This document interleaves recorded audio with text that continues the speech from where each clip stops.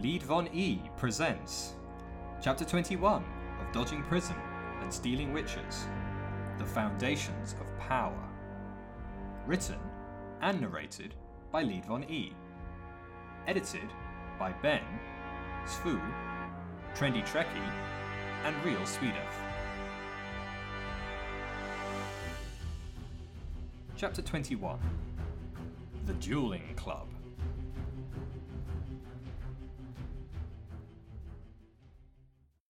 When Harry woke up the next morning, he'd wanted to bash his head in with a rock. He'd been so close. The stone had been right there. Almost all the defences had been down. The basilisk had obliterated the first 6 rooms, and he'd forgotten where the stone was. He only knew one type of magic that could have that effect: the Fidelius charm. And yet, when he woke up, he could, once again, remember where it was.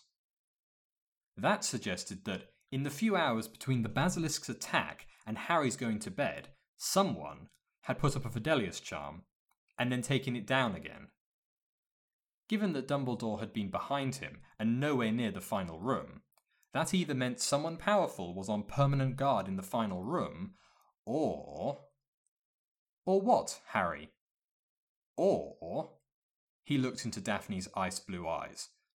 More likely, some annoying genius has set up the Fidelius charm to activate on a proximity ward and deactivate on a timer.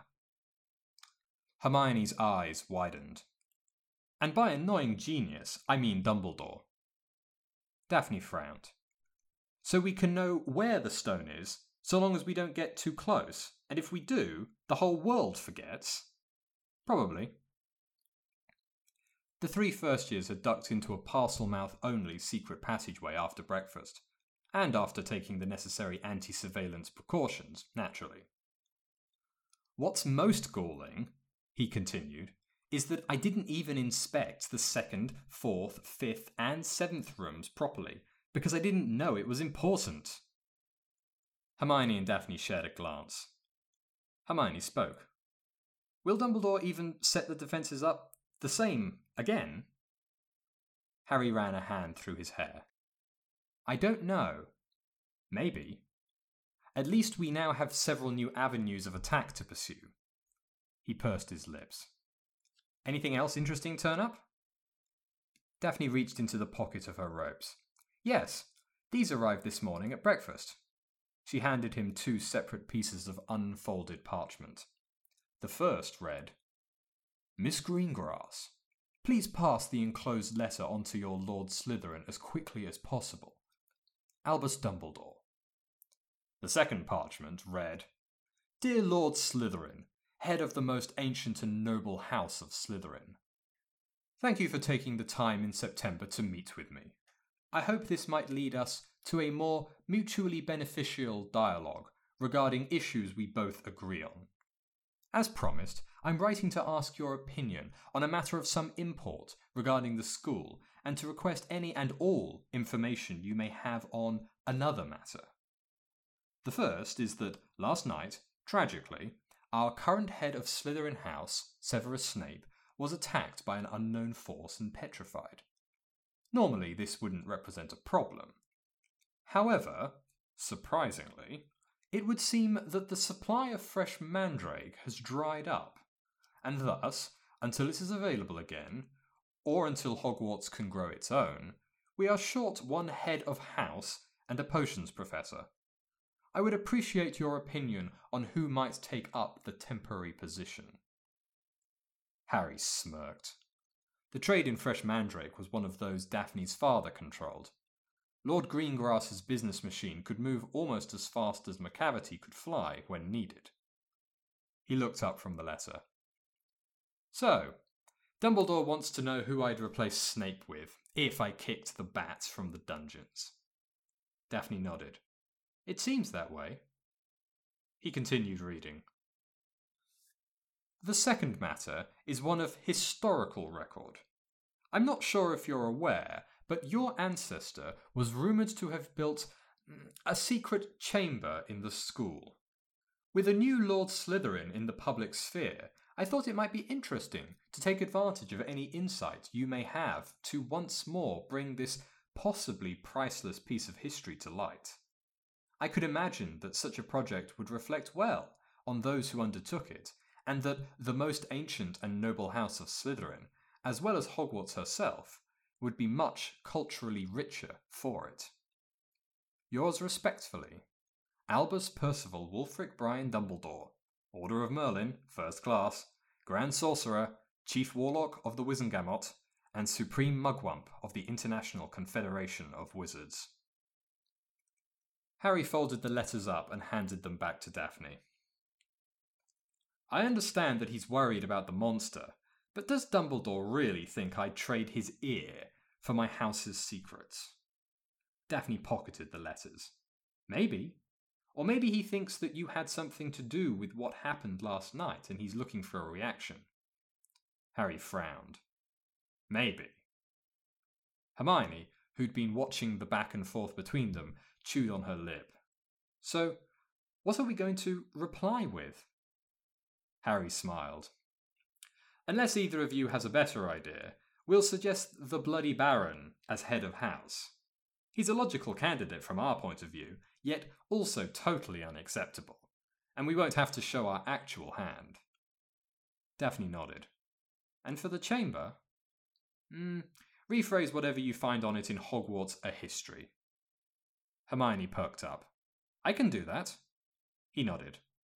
And see if you can find some way to needle him. I'm getting sick of being polite all the time. The two girls stared at him. He grinned. I'm sure you can come up with something amusing if you put your heads together. Hermione and Daphne exchanged glances before twin gleams appeared in their blue and hazel eyes. Headmaster Albus Dumbledore stared down at the owl he'd just received. His eye twitched. The parchment he held was pastel green and covered in glitter. Dear Headmaster, we suggest the Bloody Baron for the position of head of Slytherin House. As to the Chamber of Secrets, we know it was supposedly built by Salazar Slytherin, and that legend says it contains some kind of beast that is meant to either cleanse the castle of the unworthy or guard the castle from outside forces, depending on which version of the myth you believe. This is, unfortunately, all we've found on the subject. Yours, Lord Slytherin, Heiress Greengrass, and Miss Granger. The ink was neon pink and surrounded by sticker stars, rainbows, and smiley faces. Two charmed unicorns in silver ink frolicked with each other at the bottom of the parchment. Dumbledore chuckled darkly. If Slytherin thought he could get to him by rubbing his face in the fact that he'd delegated correspondence with him to a pair of 11 and 12-year-old girls, then he was sorely mistaken. Not that he wasn't a little annoyed, but he was far more concerned about losing his potions master during a critical time for his project of goading a confrontation between Harry Potter and Voldemort. That, and he hadn't seen Fawkes since the previous night, and he was starting to get worried. While phoenixes had a kind of limited immortality, that didn't mean they couldn't be seriously inconvenienced. He knew that better than most. He looked back down at the parchment in his hands. Well, if Slytherin wanted to play games, he was more than capable of reciprocating. After all, he had his own reputation as an eccentric old man to keep up. For Harry, most of the rest of the day had been reasonably normal, but the next morning he made his way down to the Hogwarts Great Hall for breakfast, his mind whirring. Late last night, Daphne had slipped him a message. Apparently, Padma Patil had been asked by her father to send him her memory of the fight with the troll. Mr. Patil was so proud of his daughter, he'd invited all his friends and acquaintances around to show them. Copies of the memory had then spread throughout a good chunk of the more well-off adults of the wizarding world, all apparently equal-measured shocked and amazed that 4 first-year witches had gone toe-to-toe with a full-grown mountain troll before it was finished off by a ridiculously powerful but equally foolish boy who lived. Although there were no known Pensieves among the Hogwarts students, rumours had spread throughout the castle yesterday like fiend fire, and the four witches were being heralded as heroines and troll slayers. Opinion was split on his brother, with half thinking him a hero for saving the girls, and the other half thinking him a rash idiot for jumping into a troll's grabbing range when the beast was already immobilized. Harry sat down and picked up a discarded copy of the Daily Prophet. Sure enough, there, on the front page, was a photograph lifted from Padma's memory. It showed a particularly dramatic part of the battle when the troll threw a rock straight at Daphne, who was leaping towards the troll, conjured sword in hand, protected by a shield cast by Lisa Turpin. Hermione was ducking under the troll's other arm swing, and Sophie and Padma were diving for the bathroom door. Other pictures showed Daphne and Hermione plunging their twin swords into the monster's legs, Hermione's Diffindos shattering the troll's club and freeing Padma from the troll's grasp, and Padma sliding through the troll's legs, casting a shrinking charm on the brute's shorts as she went. Finally, one picture showed John Potter jumping on a mostly immobile troll and blasting its head off, sending both troll and boy to the floor. By the time he'd finished reading the article, the hall had filled, and Dumbledore got to his feet. The man cleared his throat, and the hall quietened. "I have a few announcements to make before you all head off to classes." The headmaster's eyes skimmed the four tables. "Firstly, as many of you may have noticed, our resident potions master is not currently with us. He has unfortunately suffered an accident and will not be with us for a while." A few people clapped and cheered, but were quickly shushed. "Until Professor Snape returns, therefore, I shall be teaching potions classes with the aid of several upper-year prefects." An excited murmuring filled the hall. Harry swore under his breath. Next, in a totally unrelated incident to do with a rather large troll, Miss Granger, Miss Greengrass, Miss Padma Patil, Miss Turpin, and Mr. John Potter have each earned 25 points for their respective houses. Whispers and cheers spread throughout the hall. "And finally," Dumbledore continued, in a voice that, despite all impossibility, seemed to twinkle as much as his eyes, "according to Lord Slytherin's request, I have decided to make the Bloody Baron the temporary head of Slytherin House."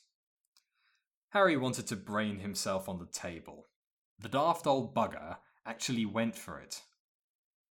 The Bloody Baron hovered at the front of the Slytherin table, ghostly blood dripping off him, change draped across his shoulders and arms, looking simultaneously more anticipatory and more sadistic than Harry thought he'd ever seen the apparition.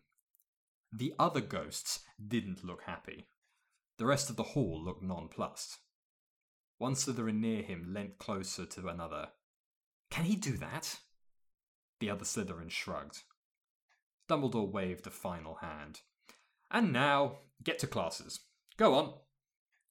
The students started to file out in pairs and groups. Harry followed them. The Bloody Baron as head of house wasn't ideal, but it was certainly better than some of the other options. He could work with it. "Oi, Potter!" Harry turned, almost out of the hall, to find Romulus Volf forcing his way over to him. "Yes?" Volf stopped next to him. "You know the tryouts are soon, right?" "Oh yes, the dueling tryouts." Harry nodded.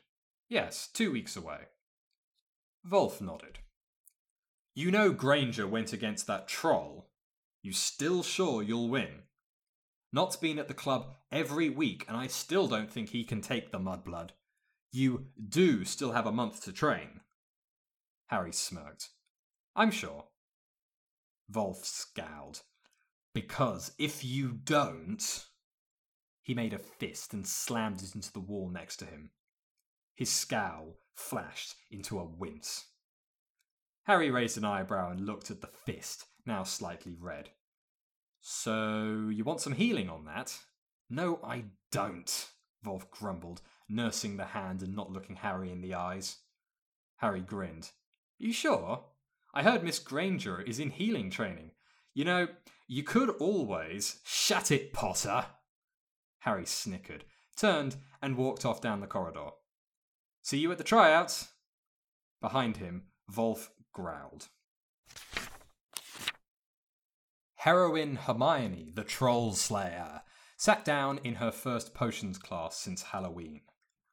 The number of times she'd been approached to recount the events of that evening was starting to grate on her. She didn't have time for that rubbish. She had healing training and schoolwork and dueling practice and physical training, and she was plugging away at setting up the Muggle-born faction in the school. Still, it was at least better than being damsel in distress Hermione, the bully victim.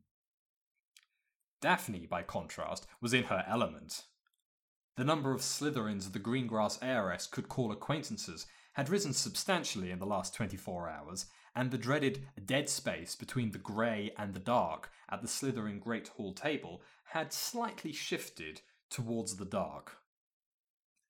Temporary evil potions Professor Dumbledore strolled to the front of the class, looked around, smiled a smile of friendship and twinkles, tapped his wand on the board, and uncovered previously unseen writing.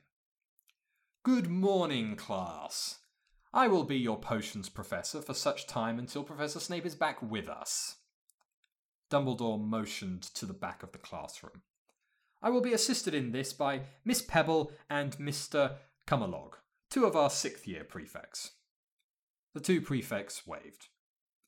We will be continuing the syllabus of Professor Snape in upcoming lessons, but since my specialty is alchemy rather than potions, I thought it might be instructive to start out with a special lecture that highlights the similarities and differences between these two subjects. Hermione sat a bit straighter in her chair. She might despise this evil old man for what he did and wanted to do to Harry, but that didn't mean she wasn't going to try her hardest in class, and she hadn't learned much about alchemy. Now, who can tell me the difference between potions and alchemy? Her hand shot up. Miss Granger. Alchemy is permanent. Potions are temporary. Dumbledore nodded. Well done. 2 points to Slytherin. Yes, indeed. Alchemy is permanent. But can you tell us why it is permanent, Miss Granger?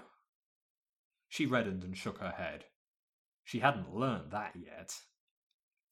No matter, Miss Granger. Alchemy uses magic to enact real changes at the mundane level of things. It is the bridge that links magic to Muggle disciplines such as chemistry and physics. Most other forms of magic, including potions and transfiguration, use magic to directly apply an effect over a structure that doesn't change. That is not what alchemy does. On the table, the headmaster rested 2 similar reddish-looking rocks. These stones are called bauxite. Bauxite is a type of rock found in many places throughout the world. He placed his wand on one of the rocks. Now, using transfiguration, I could easily take this rock and turn it into something more interesting. He jabbed his wand, and the rock turned into a metallic-looking model Spitfire fighter plane. This is easy, quick, and efficient, but it has a problem. The model airplane turned back into a rock. As you know from your transfiguration studies, the magic will eventually run out. However, he pointed his wand at the other rock and made a complicated waving motion over it. What looked like a fine silver dust rose from the stone and deposited itself in a pile to the stone's side. The stone itself now had a darker colour. He then poked his wand at the pile of silvery dust, which glowed red-hot, liquefied, and flowed upwards, moulding itself into a familiar shape. A moment later, another, smaller model airplane, still red-hot, sat on the desk. This magic is permanent. The class stared at the little object on the teacher's desk. Sophie raised her hand. Yes, Miss Roper. Sophie lowered her hand. That's aluminium, isn't it? Dumbledore beamed. Yes, it is. A metal discovered by alchemists more than 1,000 years ago, and independently discovered by Muggles more recently. It is light and strong, not as strong as steel, but it has a better weight-to-strength ratio. Muggles use it in their flying machines. We tend to use it in packaging, toys, and dancing cake tops. A few Slytherins snorted. Dumbledore ignored them and continued. Alchemy doesn't create new things. It merely works with what is already there. You cannot permanently create from nothing, but you can permanently change some things to others, if you know how. He adjusted his moon-shaped spectacles. Mr. Harry Potter! Hermione turned to see her lord, almost hidden at the back of the class, perk up. Yes, Professor. There are some spells we teach at Hogwarts that are actually alchemy, rather than the branch they purport to originate from. Can you think of any based on the rule we just discussed? Harry seemed to think for a moment. The Bubblehead Charm? Dumbledore looked surprised. Indeed. And your reasoning? Well, I know it works in normal air as a protection against potion fumes, but it also works underwater, doesn't it? So, if it works underwater, then it must be turning water into hydrogen and oxygen. It releases the hydrogen and keeps the oxygen in a bubble around the caster's face. Dumbledore continued to look surprised. That is a very well-reasoned answer. Well done. For the rest of the class, Hermione secretly pouted. No points. And the headmaster refused to call on Harry again as well. Bastard. Dumbledore shuffled parchments on his desk and regarded the empty classroom as the last of his students filed out. Just as Severus said, Harry Potter seemed to be well isolated and friendless, but he was also smart and knowledgeable. Maybe the boy's isolation was working against his plans. After all that time spent alone was probably spent in the library or such like. The question was, which was more dangerous? A knowledgeable Harry Potter or a connected one? He didn't even need to think for longer than a moment. Connected. A connected Harry Potter was far worse than a knowledgeable one. So much depended on people either not caring what happened to the younger Potter or being ready to believe the worst of him. He seemed to be slowly getting the Lord Slytherin situation under control, but Harry Potter was still a danger. He could not allow another Dark Lord to rise. He absolutely could not allow it. He shuddered and wrestled control over the obsessive thoughts flying through his mind. Damn ritual. For the inner circle girls of the Grey faction and their secret lordly classmate, the next 2 weeks flew by in a swirl of classes, studying, training, and politicking.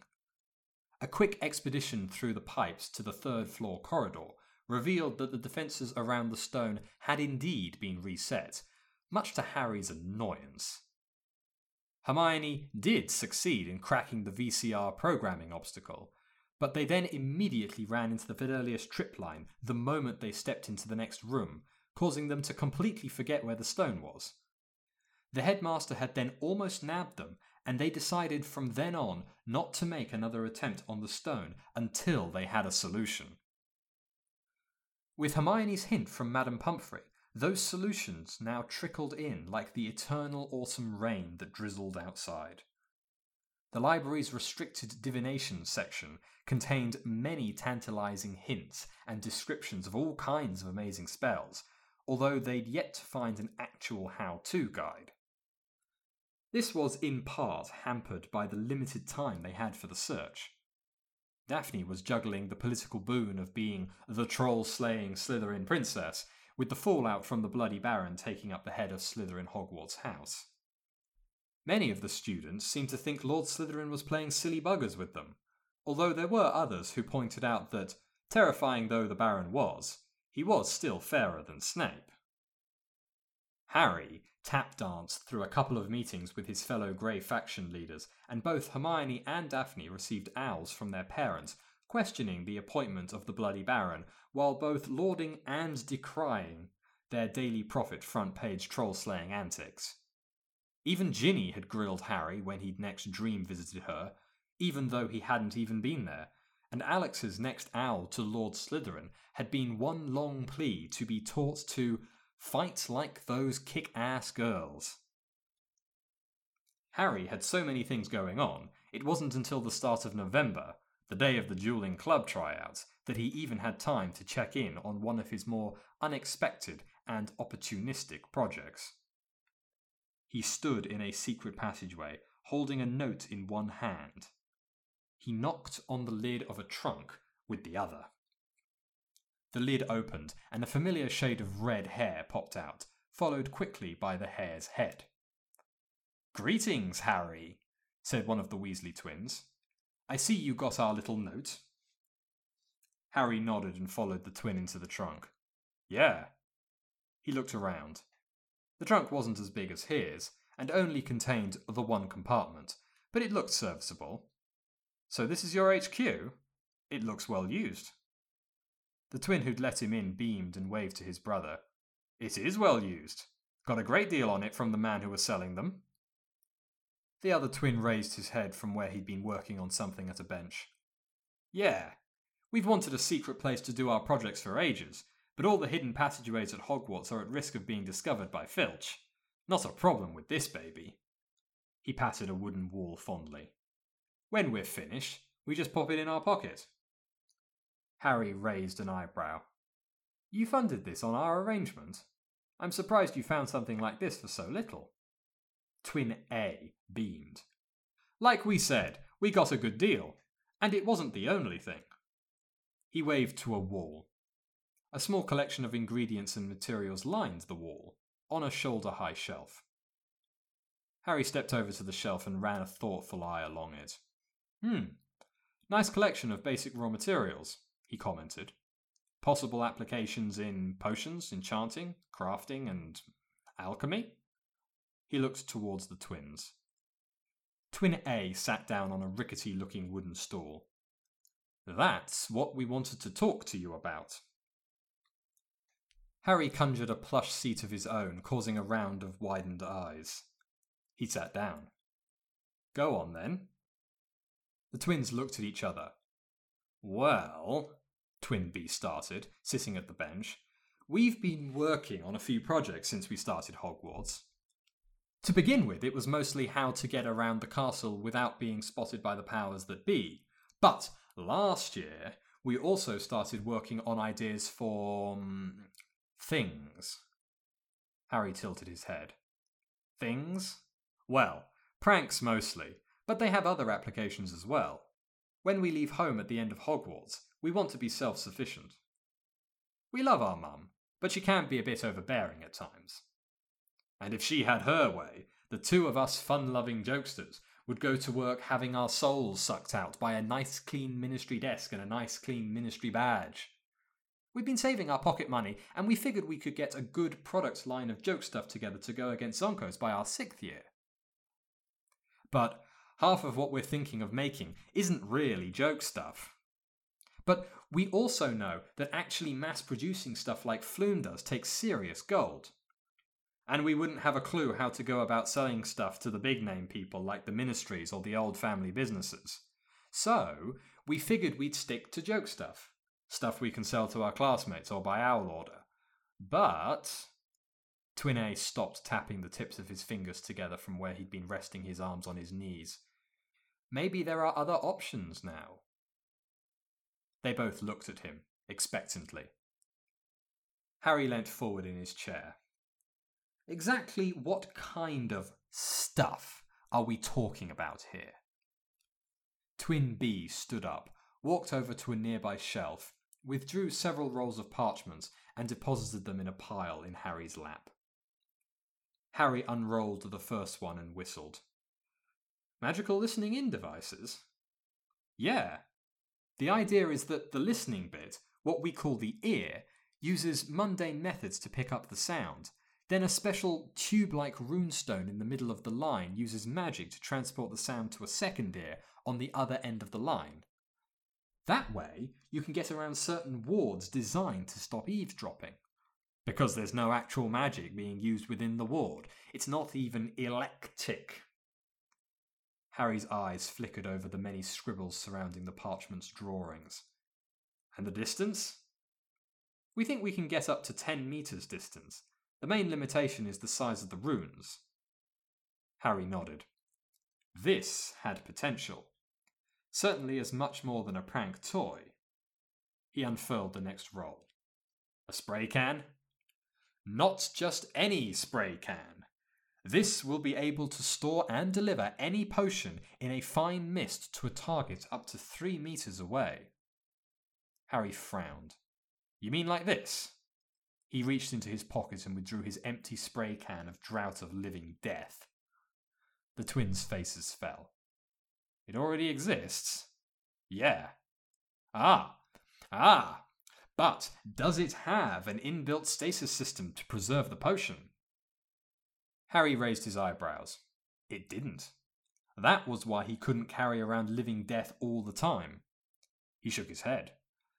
No, but the patent is already owned. I'm not sure if a stasis charm would differentiate it enough for the Wizengamot to grant a new one. Twin B grimaced.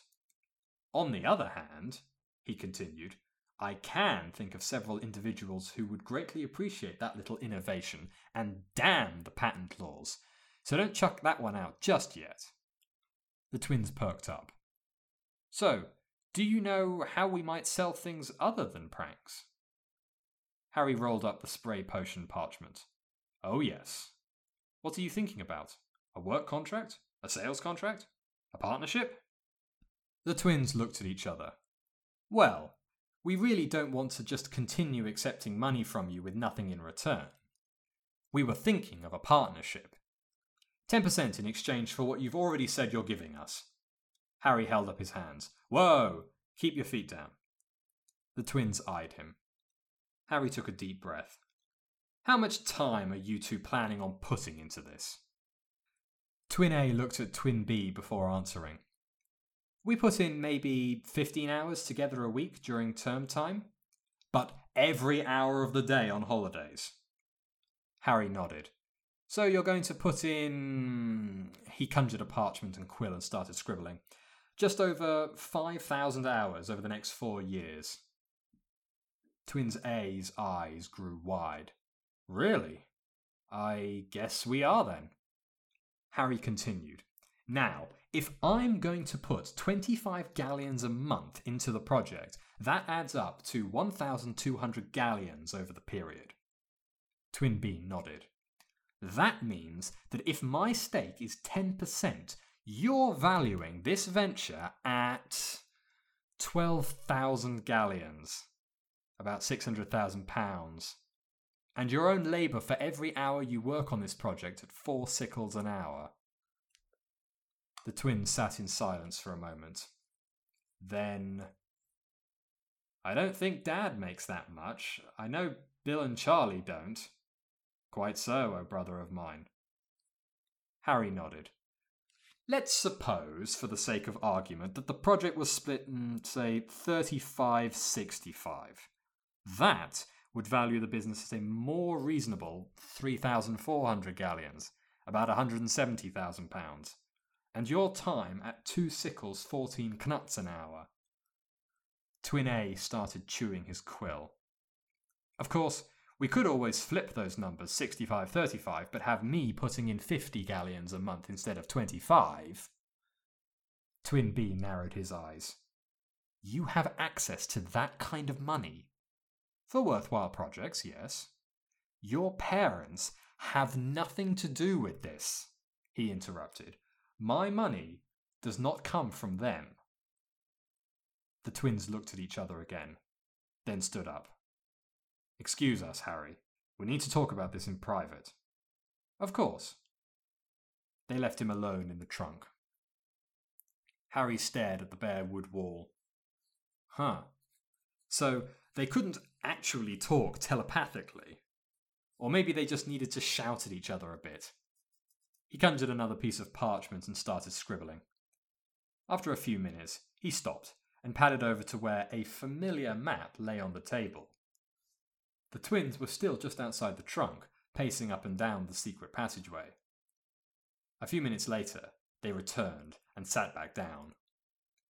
Twin A rested his elbows on his knees and put his hands under his chin. We'll commit to 5,000 hours of work over the next 4 years, valued at 3 sickles, 12 knuts an hour, in exchange for 1,440 galleons over the same period in 30% of the business. Harry tapped his chin. And the valuation? The business would be valued at 4,800 galleons, about £240,000. Harry shifted in his seat. That sounds fine, so long as we go with these terms. He passed the parchment he'd been scribbling on to Twin A. Twin B leaned over to read over Twin A's shoulder. Twin B looked up. We can work with this. Harry stood up. Excellent. He smiled and extended his hand. The twins mirrored his smile and reached out in turn. They shook. Twin A frowned. I understand we're not signing anything legal until we're of age, but how is that going to work with you?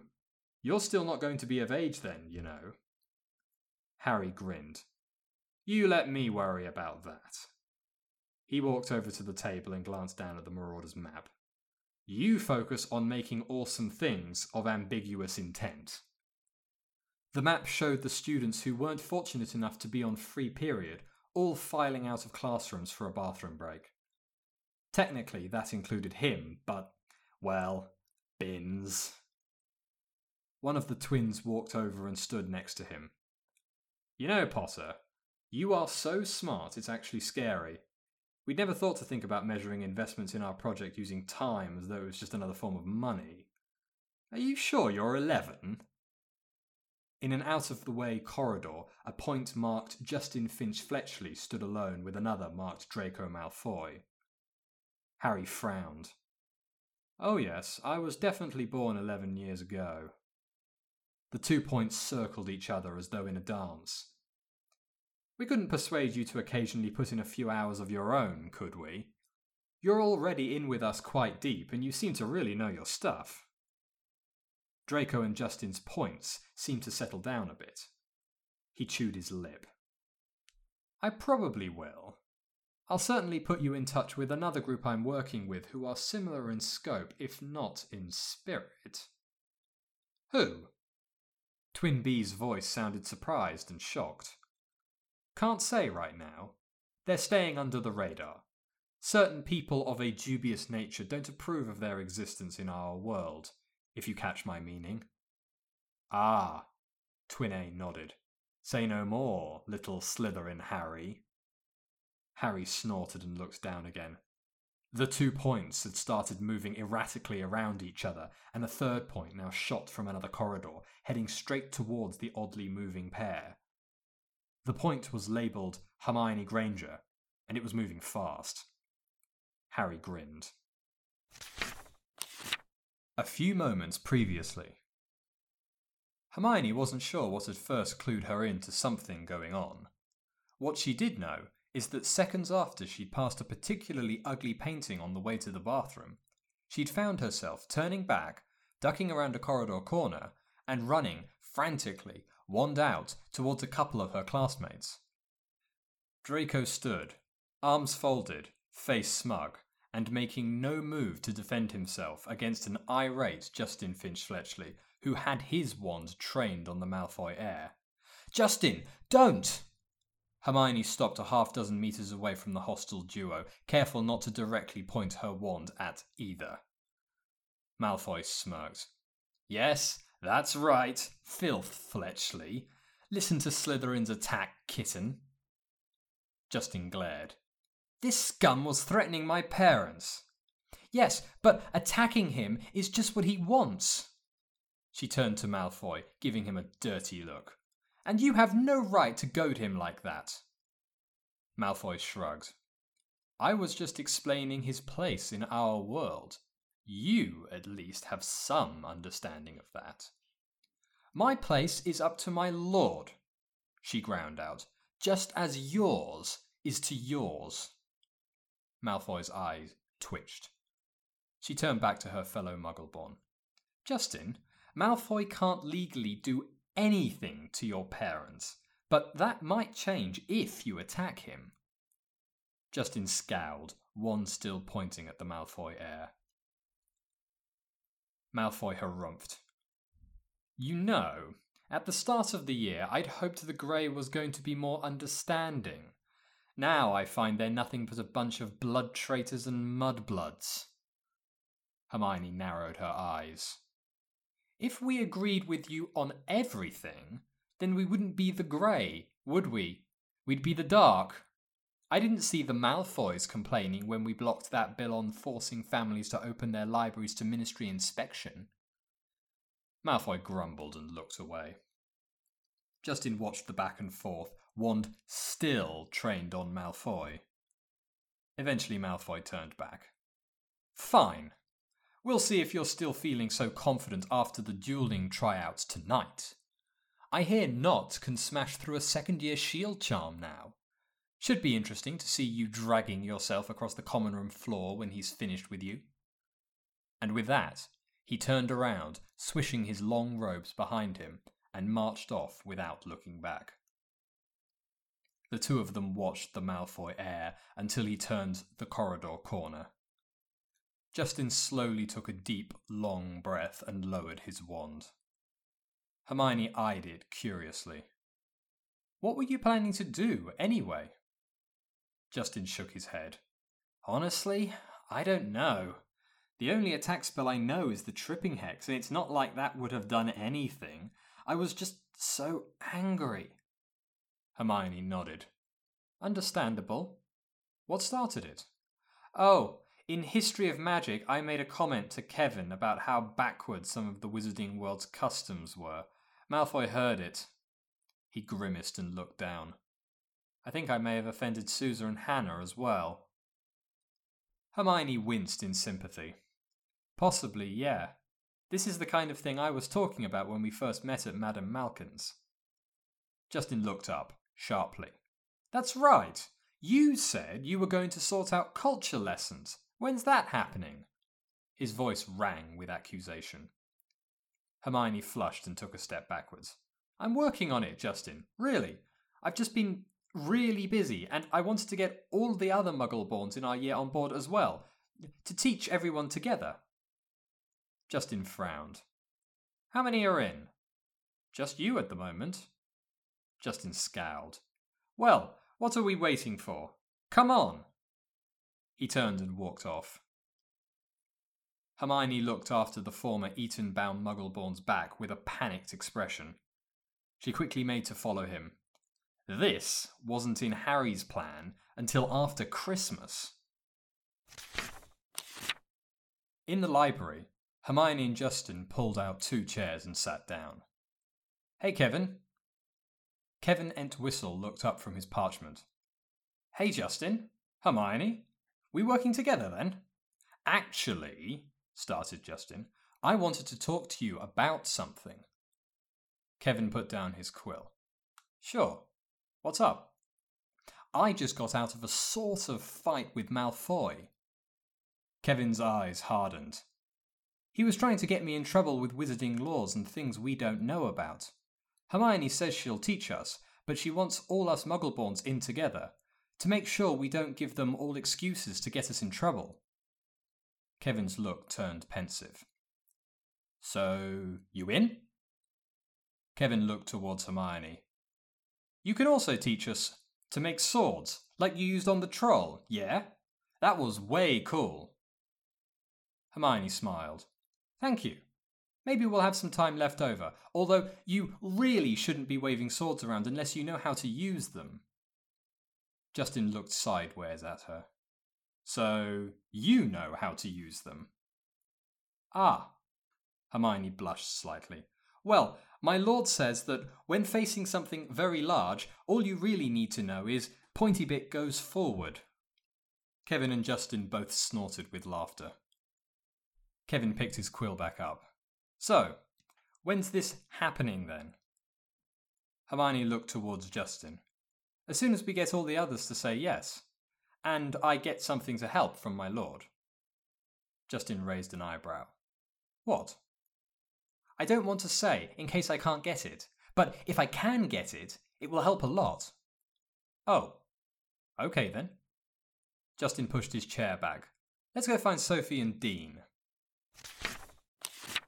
Just a few meters away, Harry, invisible under the Peverell cloak, passed Hermione chatting to Finch Fletchley and Entwistle, entered the library's restricted section, made his way to his Fidelius charmed area, pulled his shrunk trunk out of his pocket, enlarged it, and climbed inside.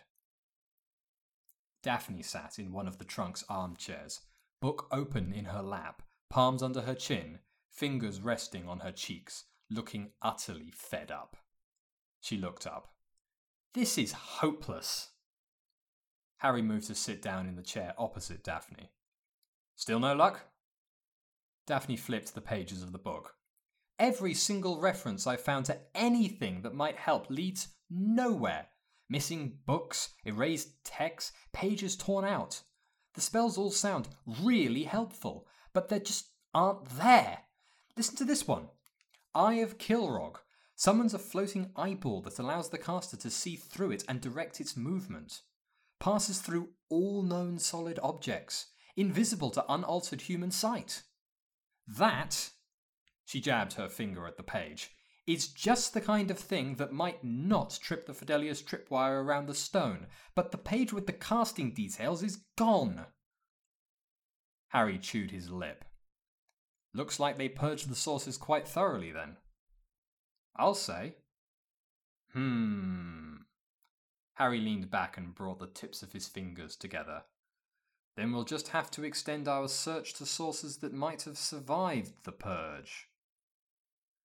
Daphne paused while idly flipping more pages. Sources like what? My first thought is the paintings around the school.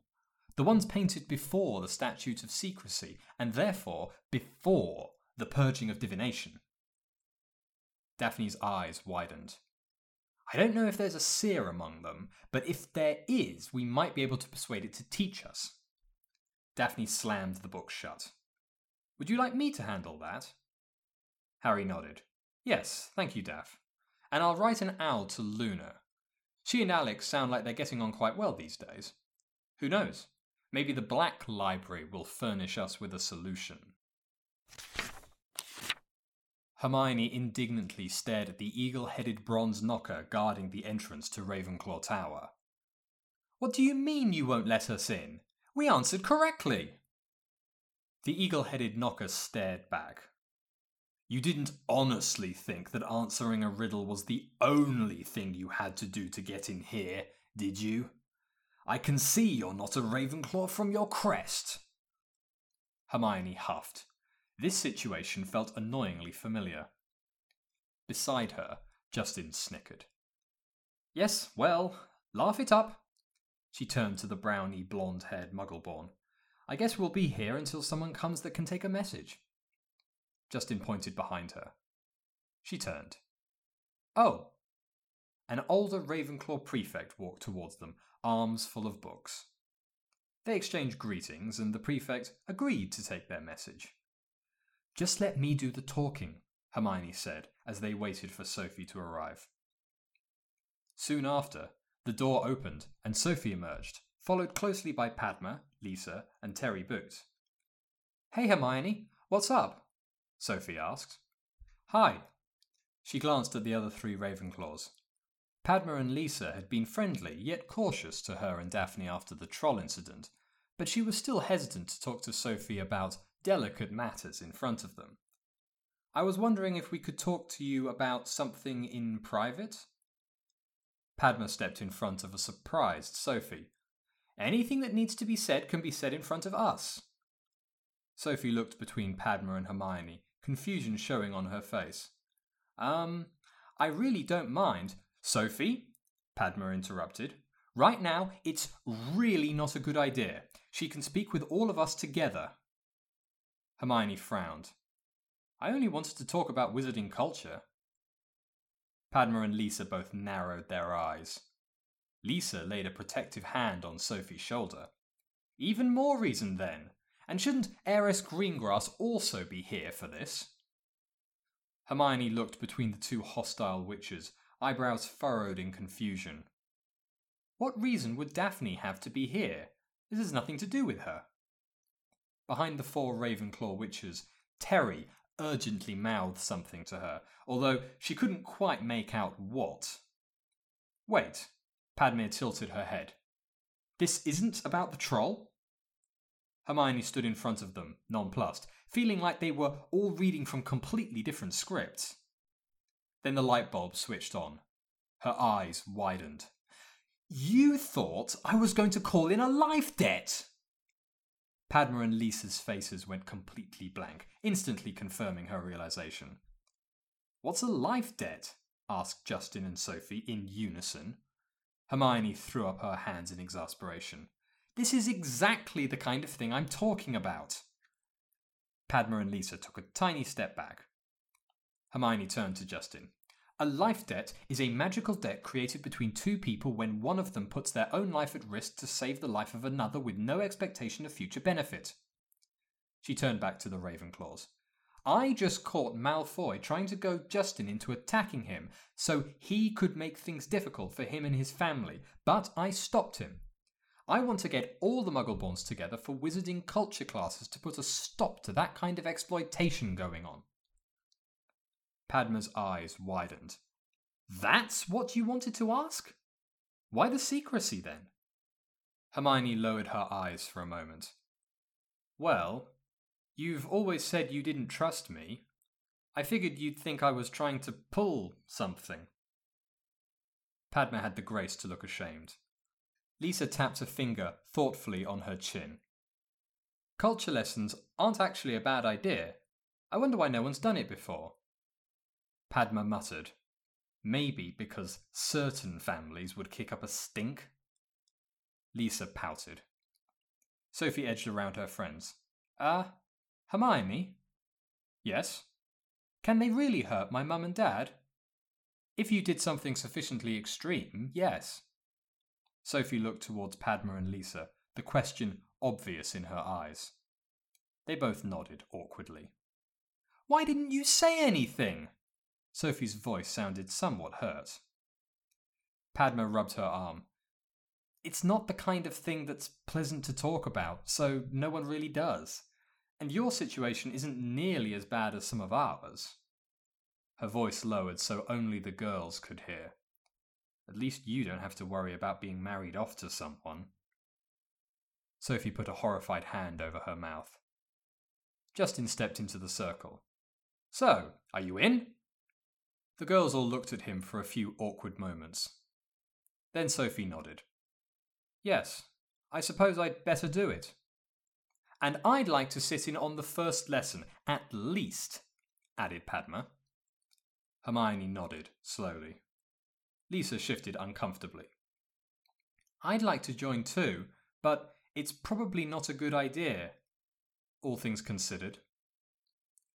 Hermione nodded again. The Turpins' attempts to court the dark were well known. Terry waved to them from the doorway to the Ravenclaw common room, a large grin firmly attached to his face. Well, I'm getting back to our potions essay. Take care of Sophie, you two. Sophie's cheeks reddened. Daphne climbed the grand staircase looking for what would hopefully be the next puzzle piece in Harry's plans. She'd found and checked out a book from the library on the castle's paintings and quickly identified what she was looking for. Now, she just had to find it. She arrived at the 5th floor corridor, turned down a side passageway, ducked under a tapestry, walked up another corridor, stopped at a particularly large suit of armour, turned around in a circle 3 times while humming, then walked back the way she came to find a completely different tapestry and a completely different corridor. Now, if she was right, it should be right around here.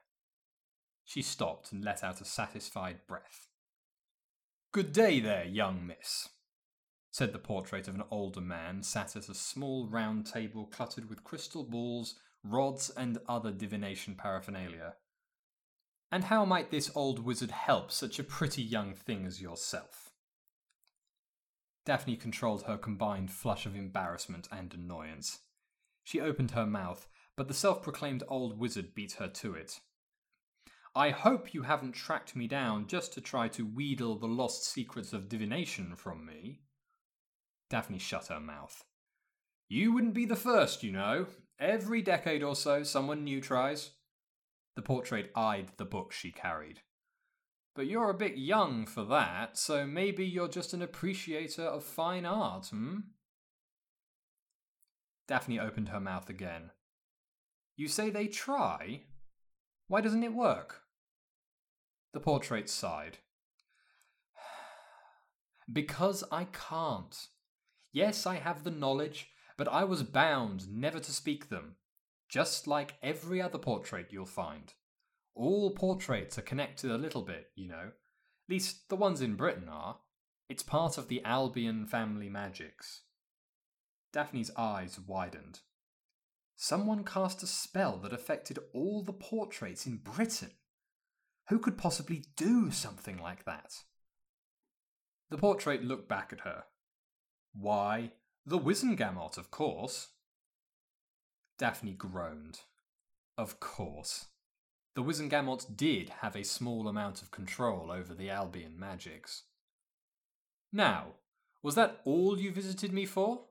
The portrait asked, waggling its eyebrows. Or did such a pretty witch have something else in mind? Daphne blanched, turned, and stalked away without a backward glance.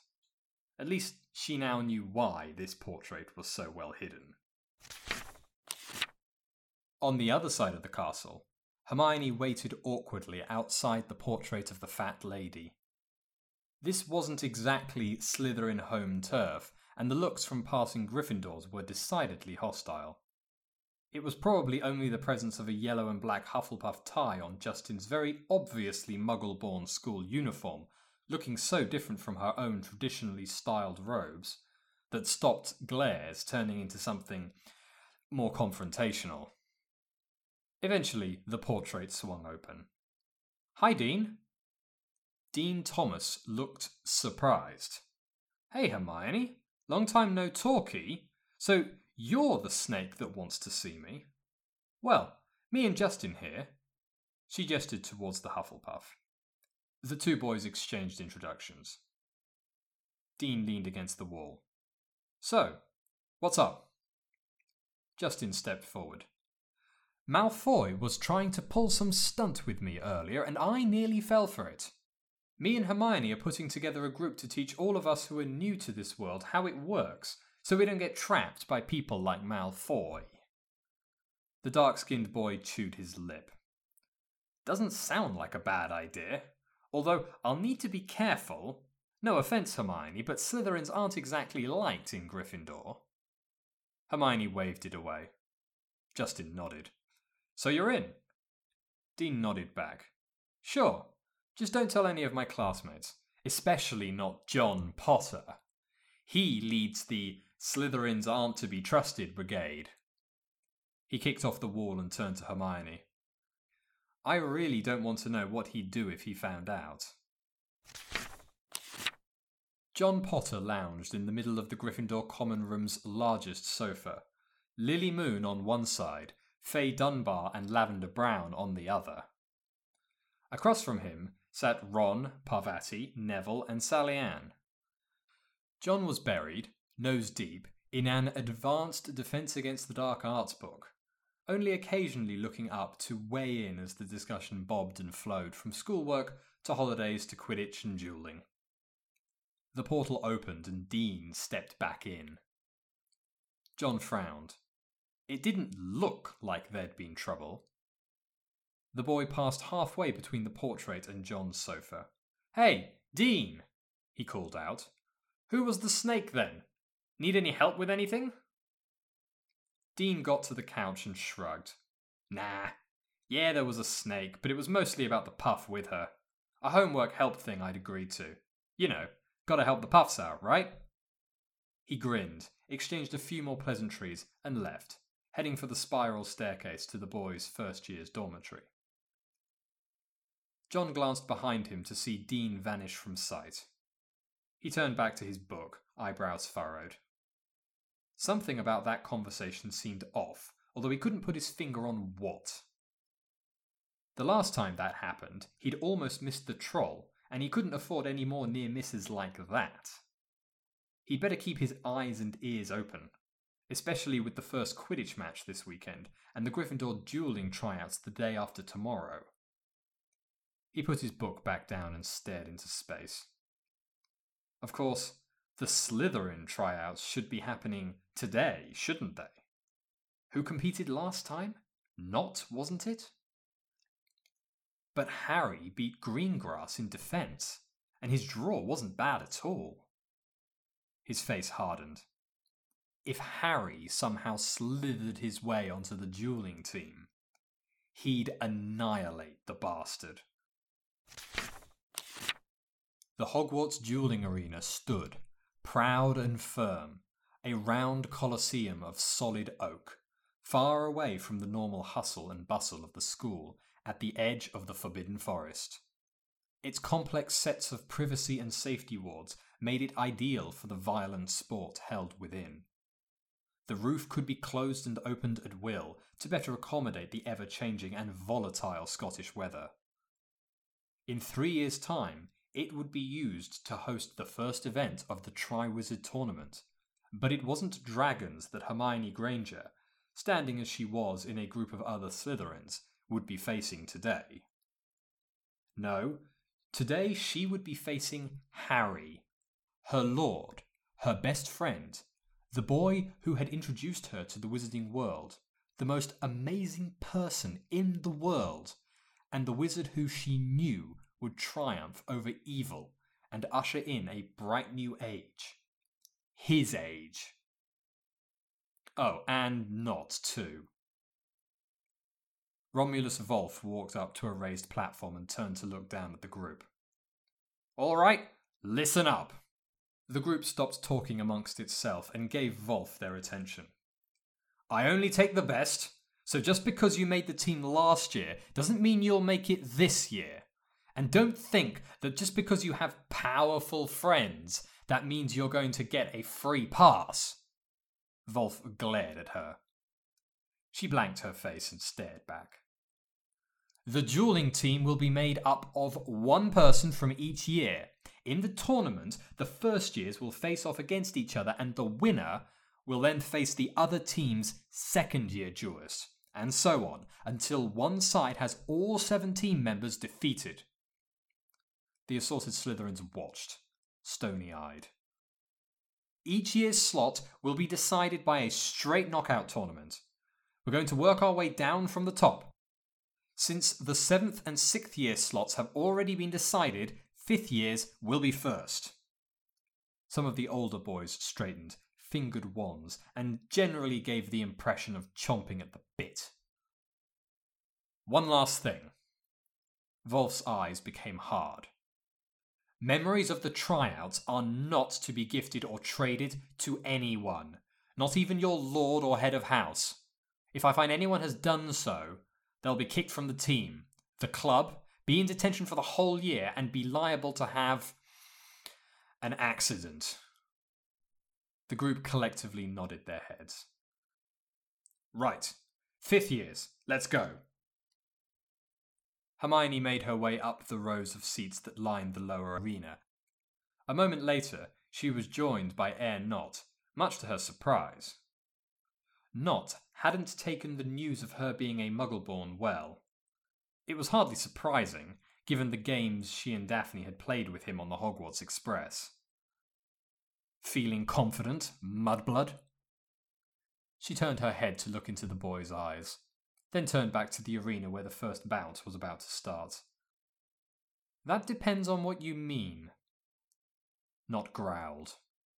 I mean, do you really think that a faking mudblood like you stands a chance against the real heir of a noble house? Hermione didn't look back at him. Instead, the lights and shouts of the combatants below, now fighting for the coveted year slot, held her gaze. "Yes," she answered. Nott didn't reply for a moment. "If you didn't have Lord Slytherin protecting you, you'd be nothing." She again slowly turned to Nott and smiled. "But I do, which must mean I am something." Nott scowled. "So why aren't you all confident then?" Hermione frowned and let her eyes travel past Nott to where Harry sat a third of the way around the arena, alone and isolated. Nott turned to follow her gaze. "Potter?" He sounded incredulous. "What in Merlin's name are you worried about him for? He was raised by Muggles. The Potters thought he was a squib. He hasn't been to a single dueling club meet-up." She raised an eyebrow. Nott rolled his eyes. "You're different. Everyone knows you and Heiress Greengrass received secret training from Lord Slytherin. And yet, he beat Daphne in defense." Nott frowned. Hermione turned back to the duelists below. "I have my suspicions about Potter. Something about him feels different. Maybe you've missed it, caught up in the drivel that Professor Snape spouted at the start of the year." Nott said no more and turned forward to watch the older duelists, occasionally shooting furtive glances towards Harry. Eventually, the first years were called down. Volf motioned to them. "Granger and Nott first, then Potter versus the winner." Hermione couldn't fail to notice the look of intense dislike on Volf's face when addressing both her and Harry, although more for her than her lord. She walked back until she and Nott were approximately 20 to 30 meters apart, turned, and waited. Volf held up a hand. "Standing dueling rules. Begin!" Hermione moved left. Nott ran right. Spell chains flew between the two, flashes of lightly shaded reds, blues, pinks, and greens dancing between the two combatants who skillfully dodged and shielded to avoid the hostile magic. Nott tried to quickly close the distance, but Hermione kept running further away, occasionally making use of an arena obstacle to frustrate the Nott heir.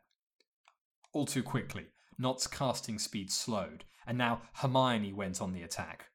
For a full 3 seconds, Nott was pummeled by an opponent twice as powerful as himself, barely able to hold on before Hermione too slowed and the match became a war of attrition, a war that Hermione had the clear advantage in. Not only was there a mild power difference between herself and Nott, it was also clear she was superior, not only in skill, but also in physical endurance. Less than a half-dozen spell chains after she'd exhausted the magic in her wand and body and started drawing magic straight from her core, Nott fell to the ground and didn't get up. Volf raised his hand, scowling. "Winner, Granger." Hermione let out a breath and turned to the stands to rest up. "Where do you think you're going, Granger?" She turned. Volf was grinning, while Nott, now revived, nursed a bruised arm. Behind Volf, Harry shrugged apologetically. "Oh, so that's how it was." She turned back and sighed. It wasn't like she had any real chance to win anyway, but it would have been nice to duel Harry on fair terms. Apparently, Volf wasn't as confident in Harry as she was. She retraced her steps to the starting position. Harry faced her, holly wand at the ready. Volf raised his hand. "Standard dueling rules. Begin." Hermione sprinted towards Harry, throwing spell chains as she went. She knew full well that to beat a more powerful opponent, you had to close the distance quickly or be defeated in a drawn-out struggle like Nott had with her. She didn't have very long. 18 seconds exactly. That was how long she could cast at full power for. During that small time frame, she could go toe-to-toe with a full adult wizard and be at no handicap. In fact, given the high attunement she had with her wand, against many, she'd even be at an advantage. Harry, however, didn't retreat like she'd done with Nott. He matched her, spell for spell, and when she got within the dueling dead zone, the range at which dodging became nigh on impossible, Harry flicked his wand at one of her invisible tripping hexes and swatted it back at her. She didn't even have time to curse. The hex hit her. She tripped, red filled her view, and she knew no more. When she came to, Harry offered her his hand. She took it, looking annoyed on the outside, but secretly cheering within. Volf raised his hand, looking very smug. Winner, Potter. Harry nodded. And now, Volf continued without missing a beat, I distinctly remember you, Potter, saying you could take on the entire Slytherin dueling team. The other Slytherins who'd secured their places ambled over. One idly twirled his wand. Time to put your money where your mouth is. Volf turned to the assembled group. You've heard it, people. Potter here thinks he's better than us. He's been boasting for months. The group scowled. He's going up against the lot of us. Extended Class B rules, one after the other, no breaks. If he faints, we revive him. If he gives up, he's off the team. We stop only if it looks like he might die. Hermione looked at Harry, who was smiling. She barely succeeded in not smirking herself. A little while later, in the Slytherin common room, Daphne sat in the armchair that was the unofficial throne of the Grey. In front of her, two sofas sat at acute angles to her, producing a long diamond shape with a low table in the middle and her at the tip. On the other side of the room, Draco Malfoy sat with the Dark in an almost identical setup. Their armchairs were such that she and Malfoy could see each other with a turn of their heads, but weren't looking at each other all the time. In front of her sat Tracy, Blaise, Flint, and a few other children of the Grey, spread out over all 7 year groups. One spot on Tracy and Blaise's sofa was conspicuously empty. Occasionally, Daphne shot a glance to the Slytherin common room door. No one had come through it for a while now. The dueling trial should have finished by now. Soon, it would begin. Any moment now. Tracy wrung her hands. You could at least look a little worried, Daph. Daphne looked up from her Transfiguration homework. Hermione will be fine. You saw the troll thing in the paper. Not won't stand a chance. Tracy looked at her. Her face betrayed a hint of exasperation. Aren't you forgetting something? What? Potter! Daphne raised an eyebrow. What about Potter? Have you seen him all evening? Well, no. He could be at the dueling trials. He beat you, Daph. Did you forget that? He might be able to beat Hermione too. Blaise looked over his charms book. You know, Tracy, you seem to keep quite an eye on Potter. Is there something you want to tell us? Tracy folded her arms and huffed. I just think you're all taking him too lightly. Something's up with him. He acts far too confident considering how the house treats him. He never gets angry or sad. He just smiles as though the whole thing is a damn joke. And he's still from a noble house, even if he's not the heir. Flint growled. A light noble house. No, the light noble house. Tracy didn't back down. And he was sorted into Slytherin, not Gryffindor. When was the last time a Potter was sorted into Slytherin, Flint didn't get time to answer Tracy's question, though, because at that moment, the Slytherin common room door opened and a large group of Slytherins entered, led by a dazed and white-faced Volf. The dueling captain looked like he'd seen a ghost. One you weren't supposed to see, that is. His eye was blackened. His robes were shredded, crusted with mud and dirt, and he gripped one arm as though it might fall off. Daphne's lip curled up slightly before she quickly schooled her features. The common room went silent as Volf stumbled forward. The various dueling club members spread out across the room, each one joining their respective year groups, ashen faces collapsing into sofas and chairs, and, in the case of a fourth-year witch, straight onto the floor by her friend's table, her legs apparently giving out beneath her. Nott made a beeline for Malfoy's group and started whispering urgently with him. Malfoy's eyes narrowed, then widened in shock. From the back of the group, Hermione emerged and made her way over, sitting herself down next to Tracy. Her face showed shock with a hint of awe. She stared off into the middle distance, seemingly unaware of their presence. Daphne frowned. Granger, what's going on? Why does the dueling club look like they just met the Dark Lord? Hermione turned to look her straight in the eyes. Potter. Her voice sounded dead. What? Asked Tracy, without a hint of emotion. Hermione took a deep breath, leaned forward, and hissed. Potter just took out the entire Slytherin dueling team! All heads around the table snapped up. Suddenly, the name Potter could be heard circulating the room. Flint scoffed. You're bullshitting. Does it look like I'm bullshitting? Hermione shrieked. Now the sounds of the common room were morphing into a cacophony of incredulous shouts and curses. Daphne glanced to the dark to see the whole group shouting and arguing. Tracy glared at her. I told you, Daph! Didn't I tell you? I told you! Blaise sat gobsmacked. No way. You must be exaggerating. That kind of ability? At 11? That's just not possible.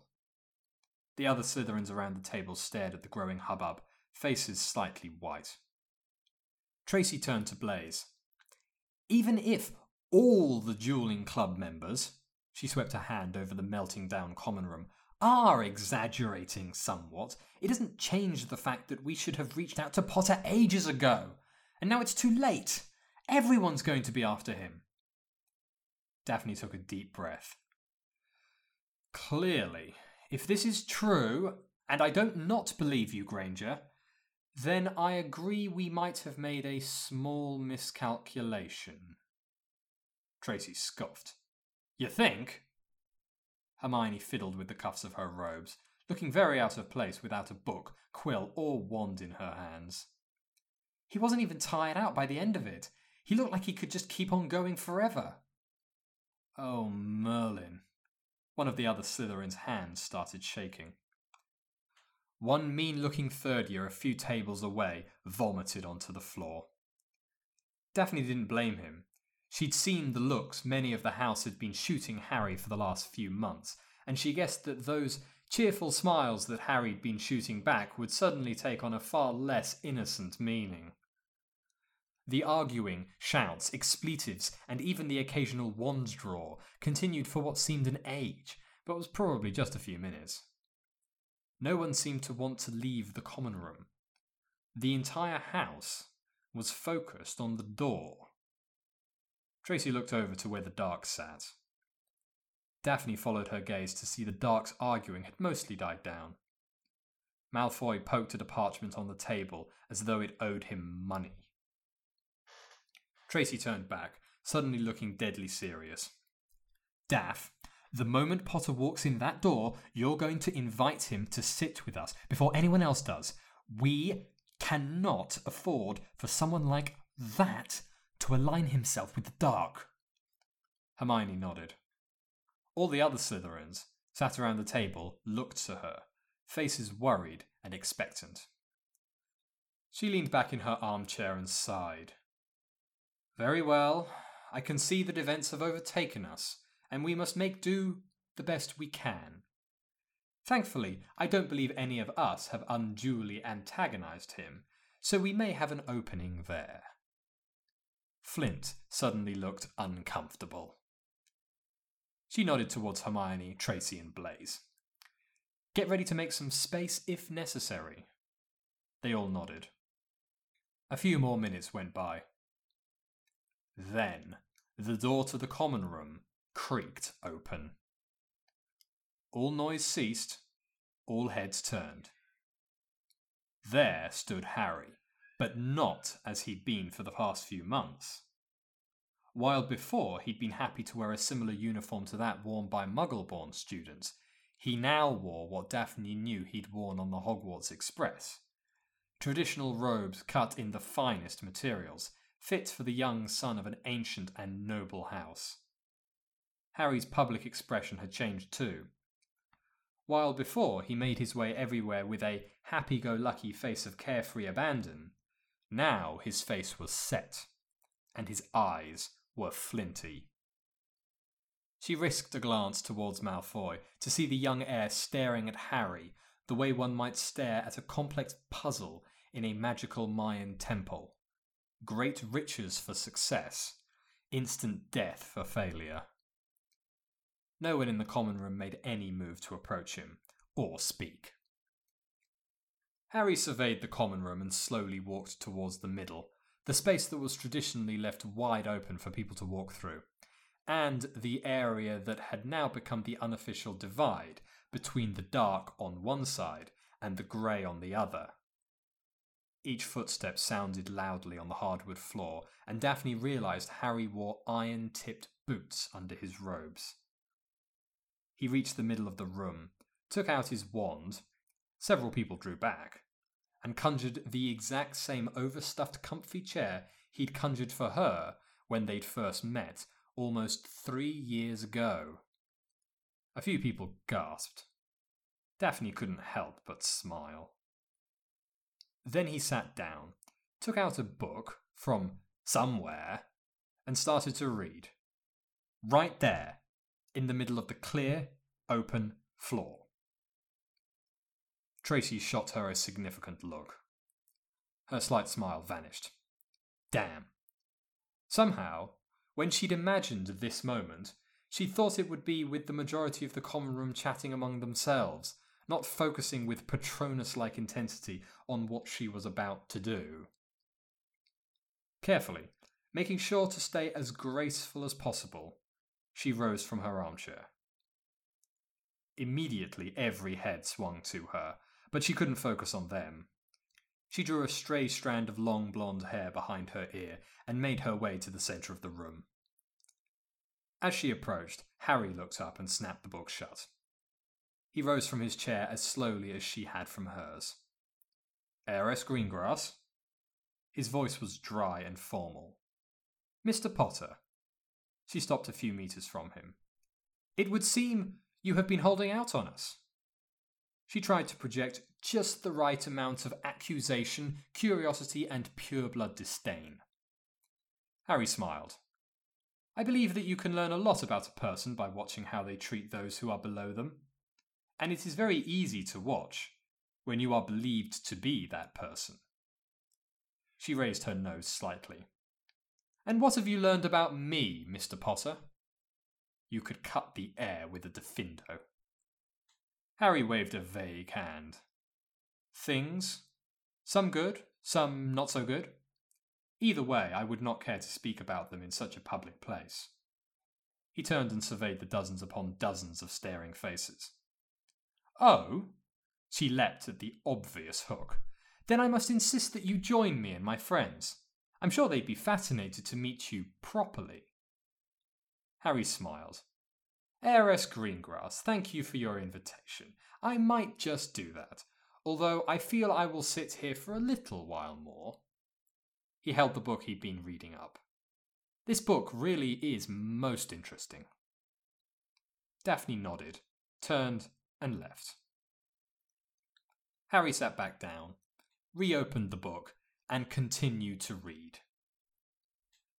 As one wizard, the room seemed to turn, slowly and unstoppably, to focus on the other blonde, sitting in the other armchair. Seconds ticked by. Then, seemingly attempting to match the grace shown previously by Daphne, Draco Malfoy, heir of the noble house of Malfoy, rose to his feet and stepped towards Harry Potter. That was amazing! Hermione bounded forward and wrapped Harry in her patented Hermione Granger Harry is awesome hug number 3. Daphne wasn't far behind her, eyes shining like beacons, a massive smile plastered on her normally reserved face. The way every single group invited you to sit with them, and Malfoy apologizing. He actually apologized in public. I could sing. Don't, Daphne said, though she didn't look too far from singing herself.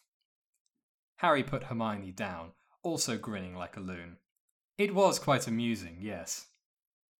The dusty shelves of the room for hidden things stretched off in each direction. The midnight sky shone beams of moonlight through suspiciously large windows. Trippy, the drugged house elf, lay stunned and bound in Harry's trunk where she'd been for the past few hours. The evening had been one long meet and greet, her lord flittering between all the different factions, cliques and interest groups of Slytherin House. When Harry had sat down with their group, it had taken every power she had not to jump hug him right there and then. Harry then turned and drew Daphne into a similarly deep hug, the blonde witch happily returning it. You were amazing too, Daph. That look you gave me up there could have frozen Fiendfire. Hermione noticed the light red dusting on the heiress's cheeks, but ignored it for the moment. She bounced up and down on the tips of her feet. And the best part is they think they've got you pegged now. They have no idea. Daphne seemed to reluctantly pull away. I hate to pour water on the party, but I did try to find a painting for our divination project this afternoon. All the divination knowledge in them has been locked up by a Wizengamot-approved alteration to the Albion magics. Harry snapped his fingers. Damn, there's another avenue closed. He sighed, and then instantly grinned again. Oh well, we'll see what the Black Library turns up. Ooh, Harry! Hermione bounced back in. That spell-flicking thing you did, when you reflected my spell against me, what was that? That, Hermione, was spell-swatting. Think of it like parrying with a sword. It uses far less magic than a shield, but requires a lot more skill. Can you teach me? Harry smiled and shook his head. Sorry, but it takes a large chunk of time to teach. I am teaching Ginny, but I have whole nights to teach her. Hermione pouted and made a mental note to judge the worthiness of this Ginny. So far, she only had brief scraps of Harry's memories from the second timeline, and what she'd seen hadn't impressed her. Harry continued. It's a good thing that I can pull it off. If I couldn't, I wouldn't be nearly as able to take out those dueling members with just my holy wand. He flicked his wrist and held it up. A good chunk of my capability is tied up in my U-wand. He flicked his other wrist to bring the longer, more ornate wand to his other hand, twirled it a few times and ran his fingers along the intricate carvings along the handle. Daphne shrugged. Still, it provides a nice contrast, doesn't it?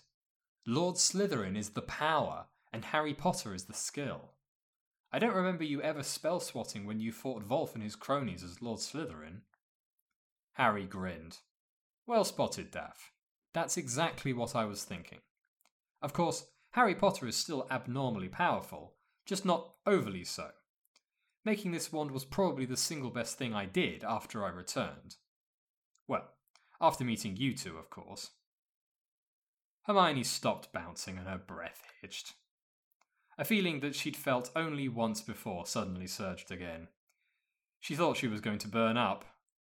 Why, oh why, did Harry have to say something like that just then?